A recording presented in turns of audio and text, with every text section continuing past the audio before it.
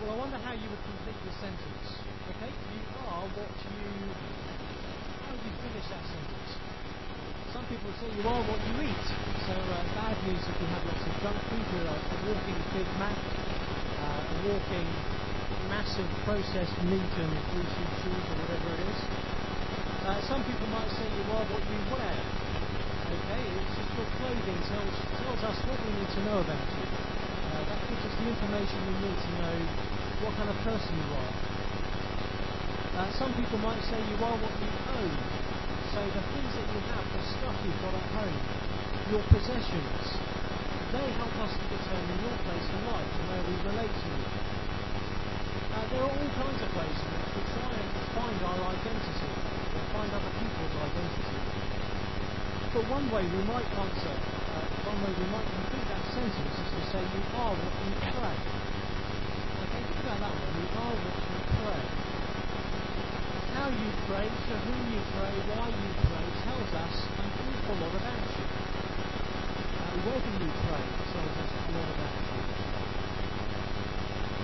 One great Christian from years gone past was Robert Murray McCheyne, and he once said this: "What a man is alone on his knees before God, that he is, and no more." What a man is alone on his knees before God, that he is, and no more. In other words, you and God on your own actually tells us really who you are. Who you are in secret with God is who you really are. It's a very powerful quote. You are, and that's what you pray. Well, as Andrew said, we've been thinking about prayer over the past 2 weeks, and I hope you've seen that prayer is defined by who God is. Okay, what prayer is defined by the kind of God we pray to. What we know of Him, that He's the sovereign Lord, that He's our loving Father. That God determines the things we will most want to pray for. We will want to pray with His priorities in mind. And I want us to see this morning that God determines how we pray as well, the manner in which we pray, what our attitude is. So we're thinking this morning about how we should pray. I don't really want this to be a kind of how-to kind of style talk. It's not going to be based on a how-to-pray kind of book. We're going to be thinking about what the Scriptures say chiefly, and there are a few practical tips up at the end, things I've learnt over the years and mixed with other people who help me to pray. So how should we pray? Well, we'll look at some biblical concerns first. But let me just say, again by way of introduction, that it's at this point that we see just how different Christianity is to other religions. Okay, our prayer is not putting up a prayer flag just to wave in the wind. Our prayer is not just going over a mantra again and again. Our prayer is not just reciting key slogans. No, our prayer is relating to God personally.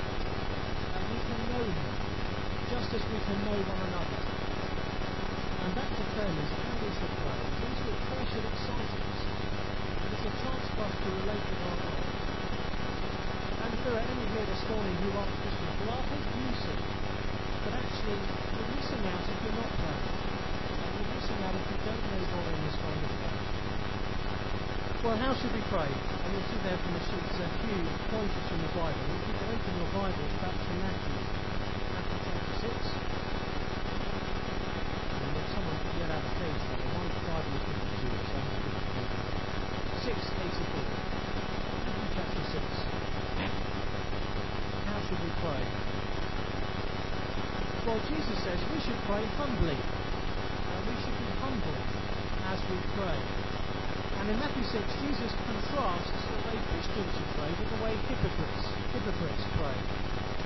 So look at what Jesus says. Matthew chapter 6 and verse 5. Okay, he says, "When you pray, do not be like the hypocrites. For they love to pray standing in the synagogues and on street corners to be seen by men." Okay, so the hypocrite's focus is being seen by others. These are people who love to pray because they love to be seen. It's all about their reputation. For them, it's more important to be seen as prayerful than it is to be prayerful. And so they love the street corners, because if you pray in the street corner,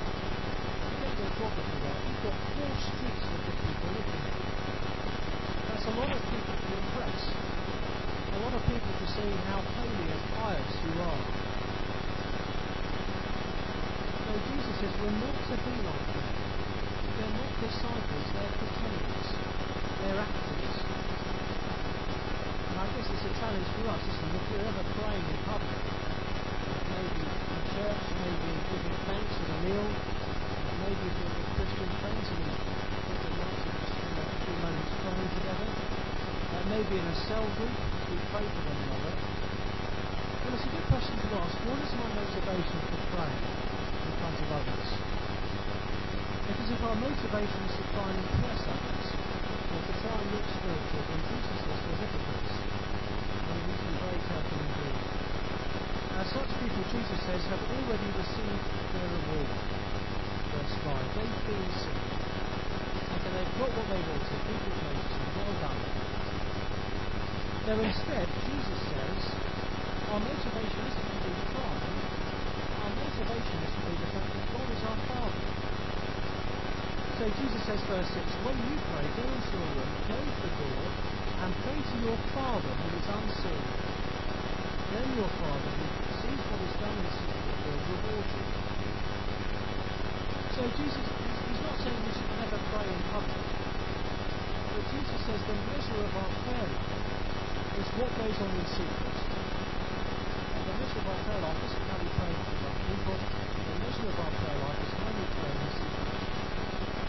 So we're to pray humbly, not seeking attention, not seeking praise from men, seeking only to please our Father in heaven, for Him to notice us. Well, we're to pray humbly. In the same passage, Jesus says we're to pray simply. Matthew 6, verses 7 and 8, Jesus moves on from our motivation to the way we pray, to our manner. And again, he has a negative example and a positive encouragement. The negative, this time, we're not to be like the pagans. So verse 7, Jesus says, when you pray, do not keep on babbling like the pagans, for they think they'll be heard because of their many words. Do not be like them.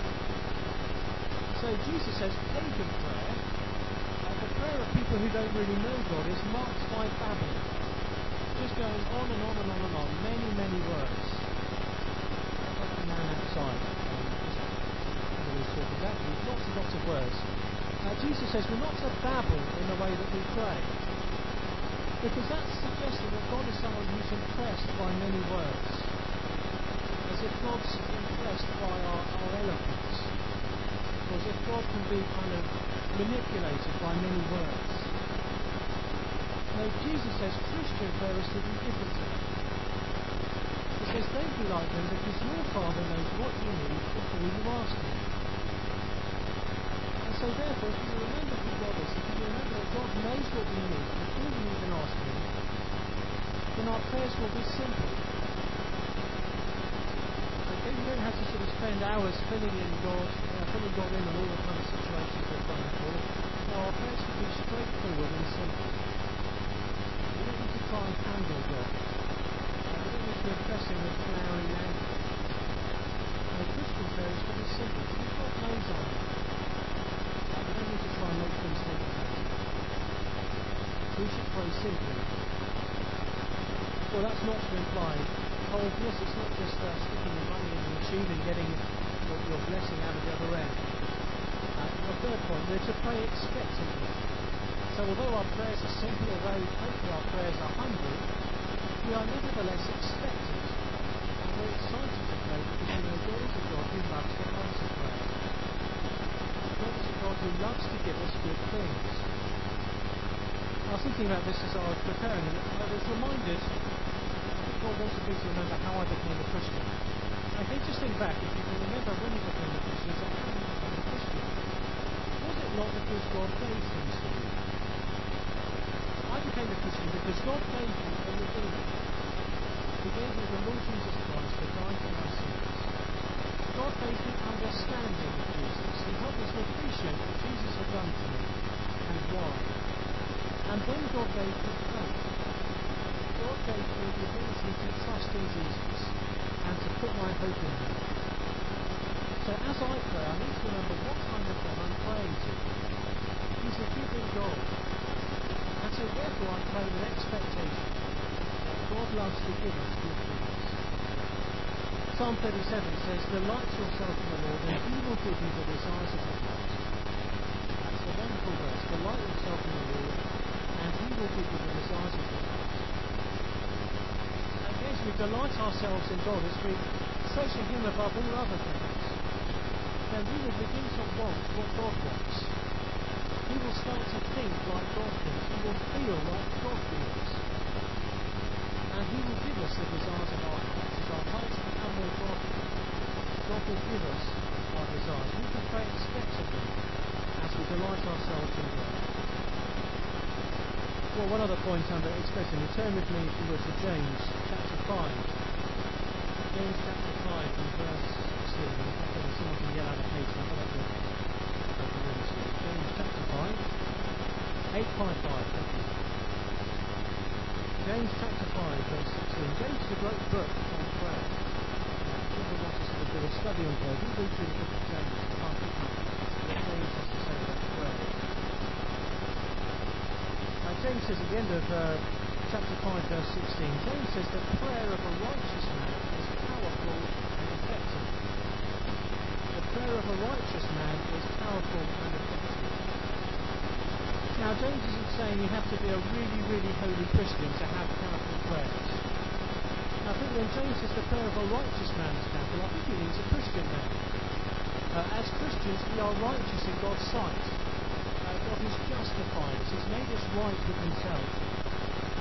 And so you don't have to be a super saint to pray. You just have to be in a right relationship with God. And if that's the case, James says our prayers are powerful and effective. Okay, our prayers will make a difference.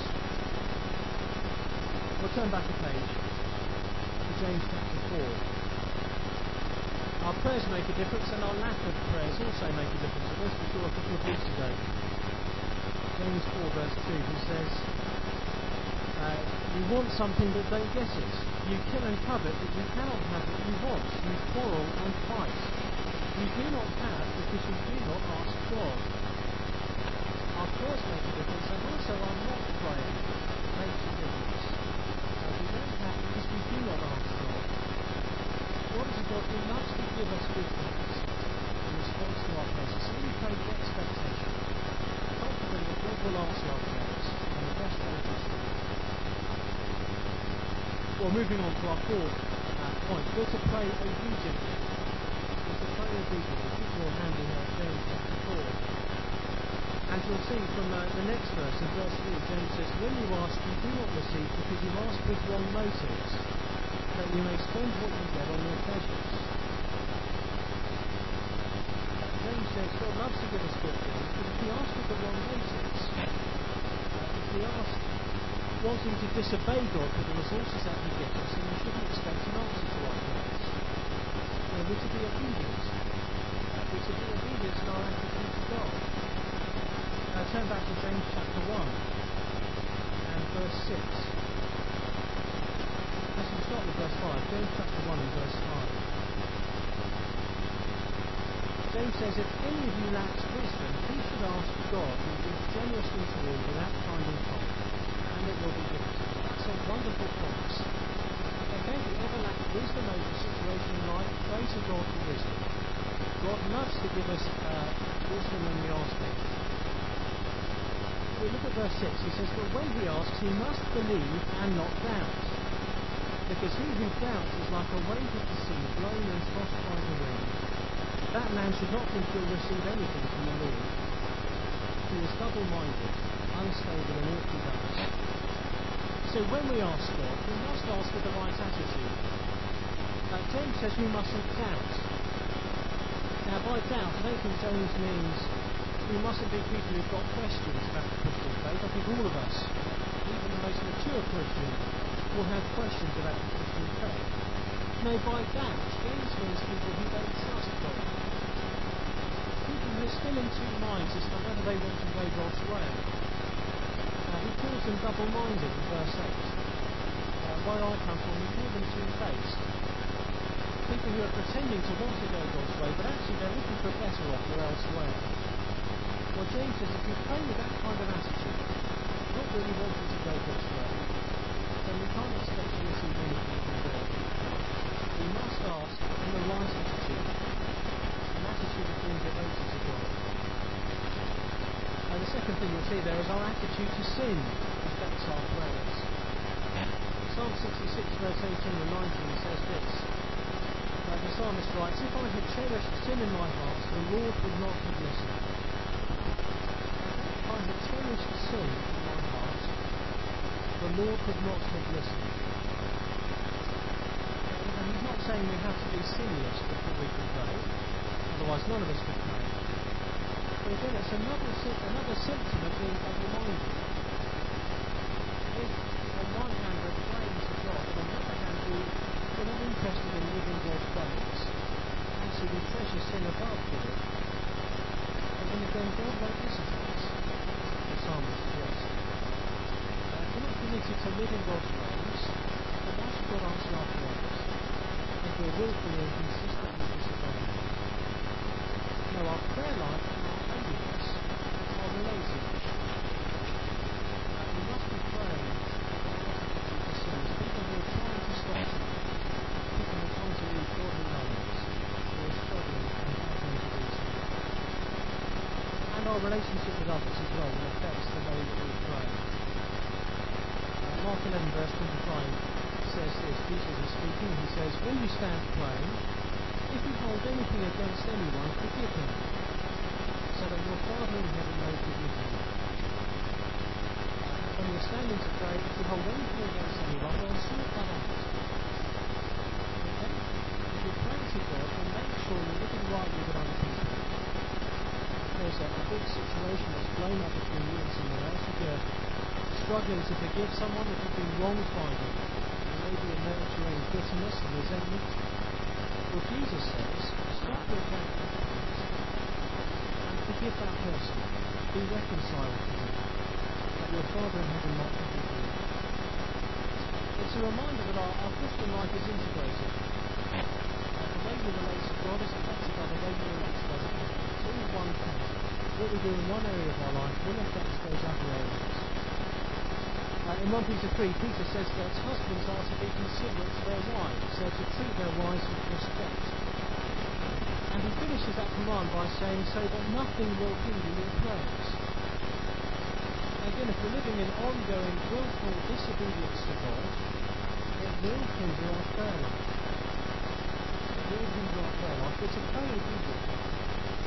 And let me just say again, God doesn't wait for us to be perfect before He answers our prayers. But we must be living rightly, being those who are struggling to live in a godly way. We're to pray obediently. Next point, and we're nearing the end, we're to pray persistently. And turn, if you would, to Luke chapter 18, the parable we had read to us earlier. Luke chapter 18, parable of the persistent widow. And what's the page for this? 7:40. Luke chapter 18, verses 1 to 8. Jesus tells us this remarkable parable about this widow who's trying to get the attention of this judge. And this judge is a real ratbag. And he just ignores this lady. So she keeps coming again and again, day after day, banging on his door, trying to get his attention. And eventually he gives in. He just can't take it anymore. She's worn him down. And he relents, and he says, I will see that she gets justice so that she won't eventually wear me out with her coming. Okay, she just wears him down, and eventually the judge gives in and gives her the justice that she's been asking for. Now, at the beginning of that parable, we're told this. Jesus told this parable to show his disciples that they should always pray and not give up. So Jesus is trying to teach us to be persistent in the way that we pray. And he does it by giving us a negative example. Because God is not like the judge. God is not like the judge who doesn't care about justice. God loves us. He's concerned for us. We matter to him. So even if that nasty judge will relent, well, how much more will God give us good things? He's not like the unjust judge, and we're not like the widow. No, we come to God as his children on praying terms with him. And so we're to keep on praying, we're to persist in our prayers. Epaphras is mentioned by Paul in Colossians 4 as someone who we're told is always wrestling in prayer for his Christian friends in Colossae. He is always wrestling in prayer. God wants us to be persistent in the way that we pray. Now, I've got a family that live just round the corner from me back in Oxford, and I quite often go around there and muck around with the kids. They've got 4 small, energetic children, and sometimes it's fun just to go around and play games with the kids.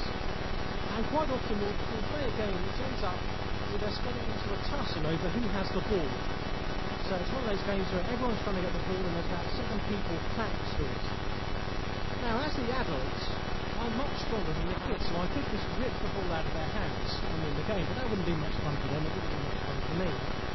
I want them to have the ball, but I don't just want to give it to them. And so I keep holding it, and I offer just enough resistance to make the kids pull with all of their strength before I let them have it. And I think that's a picture sometimes of how God answers our prayers. God wants us to be persistent in prayer. He wants us to keep praying, to wrestle with Him in prayer, just like Jacob wrestled with God. And so I think sometimes God wants us to really want the thing that we're asking for, by causing us to be persistent in the way that we ask for. We're not to babble. There's a difference between being persistent and babbling. It's not to do with the length of our prayers, it's to do with the strength of them, the strength with which we ask God. Our prayers are to be simple, but they're not to be superficial. We're to wrestle with God in prayer. We're to pray persistently. And finally, we're to pray regularly. Paul says in Romans 12, be joyful in hope, patient in affliction, and faithful in prayer. Prayerfulness should mark us out. It should characterise us. It should be our reflex that we're people who pray. We're to be consistent, faithful and regular in our prayers. Now, I don't know if any of you used to do this. When I was a little boy, I wasn't very nice. And one of the things I used to do, I know that's an amazing thing, you'd never believe that I wasn't a very nice person. One of the things I used to do as a child is I'd go around to someone else's house, I'd ring on their doorbell or knock on their door, and then I'd run away. So they'd sort of eventually come. There's one boy at school I really didn't like, and he lived in it, so I used to go around to his house, knock on the door and run off. Sometimes I did it very late at night, so it wasn't very nice at all. But if I'm honest, sometimes my prayer life is a bit like that as well. It's as if I kind of come before God and just knock on the door and then run off. It's all kind of hit and run and I'm done. And that's not the kind of prayer life God wants us to have. He doesn't want us to be superficial and fleeting in our prayers. He wants us to be consistent, regular, and not just to be on the surface, but to pray in detail, to pray and wrestle with Him in prayer. Well, those are some biblical concerns for us as we pray, but let me just end by giving some practical tips, which I've certainly found helpful and I've learnt from many other people over the years. And you'll see them on the sheet. These things are not from the Bible, so take them or leave them, but if they're going to be useful, then take them. Firstly, plan to pray. If you're like me, you will not drift into a good prayer life. It's not just going to happen to you. So plan to pray. If you're not in the habit of praying, then get into the habit. And experience tells me it's much easier to improve a habit than to start one. So start small, but get into the regular habit of praying. And then later in the habit you can improve it and make it better. It's the same for Bible reading. Plan to pray. Second thing is to use prompts. Okay, so sometimes I'll put a verse up on my shaving mirror at home. It's something I'm going to see very often and it reminds me to pray. Or I'll put a few prayer points up on the mirror. Put reminders up somewhere that you will be reminded to pray for things. For a while I took the same route into work. I used to walk into the office and it would take about half an hour, 40 minutes. And I used to think of landmarks on the way as reminders to pray for certain things. So when I passed that particular building, that was a reminder to me that I needed to pray for my family. Or to pray for a particular friend. So use anything you can to remind yourself to pray. There's a game which a number of us play, and I've just lost it. But ask the Evers, ask Chris about this game. Because Chris uses this game to remind him to give thanks to God. I think I'm going to start every time I lose the game to give thanks to God. And I'm thankful for the chance to speak on prayer. So use prompts, use reminders, anything you can that will prompt you to pray, will remind you to pray. Use other people. Sometimes it's easier, certain times in life, it's just easier to pray with somebody else. Or maybe find a close Christian friend with whom you can be open and honest, someone that you know well, and form a prayer partnership. I've got a very good friend back home, and I think for about 9 years now we've been praying for each other once a week.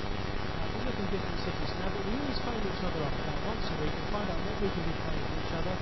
If we were ever meeting up, we will always pray together. And I found that's really great for us. Or find a little group. Maybe 2 or 3 or 4 of you could get into the habit, maybe once a week or once a month, of just meeting up and praying for each other. I know many Christians who find that a very easy thing to do. It's really helpful to pray. Learn from others. There are some wonderful, wiser, older Christians who really know how to pray. They really know the Lord. They know Him well. And it's wonderful to learn from them how we should be people of prayer. Use lists. If there are certain people or things that we want to pray for regularly, write them down. It's a lot of things to hold in your head sometimes. So I hope you're praying for church. I hope you're praying for staff. I hope you're praying for Andrew and the leadership team. And I hope you're praying for your family, for your kids or for your parents. I hope you're praying for your work situation. I hope you're praying that you work well. Praying for good relationships with your boss and your colleagues. I hope you're praying for your non-Christian friends, for opportunities to share with them. Well, all of those things, maybe you want to pray for some of them each day, some of them once a week, some of them once a month. But write them down on a list so that you are praying for those things regularly. There are a couple of other things that help us to structure our prayer. Think of the word stop. Okay, you can use the word stop when you're praying. Stop is sorry, thank you, others, please. So when you're praying, you might like to structure your time around those 3 letters. Spend a bit of time saying sorry to God, confessing sin before Him. Sorry, thank you, praising God, giving Him thanks for things. Others, praying for other people. Please, praying for yourself. Pray in Scripture as you're reading the Bible, as you're learning things from the Bible. Turn those truths into prayer. Okay, the spirituality of the Bible is one where our Bible reading and our prayer life is intertwined. So as you're learning from the Scriptures, turn it into prayer. But the final thing is to keep praying. Just to keep praying. If you're finding it very, very hard to pray, well, tell God. Okay, tell God that you're finding it hard to pray. And ask Him for help. Well, let me finish there and close in prayer for you. Try to pray with Queen blaring in the square outside, but we'll do our best. Our Heavenly Father, we thank you for your word. We thank you for the gift and privilege of prayer. And we pray that you would help us to be people who pray with the right attitude, people whose prayer life reflects the kind of God you are. So help us, Father, over the days of this week to go through these passages again, maybe in a quieter situation, and to think about how you want us to pray. And that may we be people of prayer. In Jesus' name.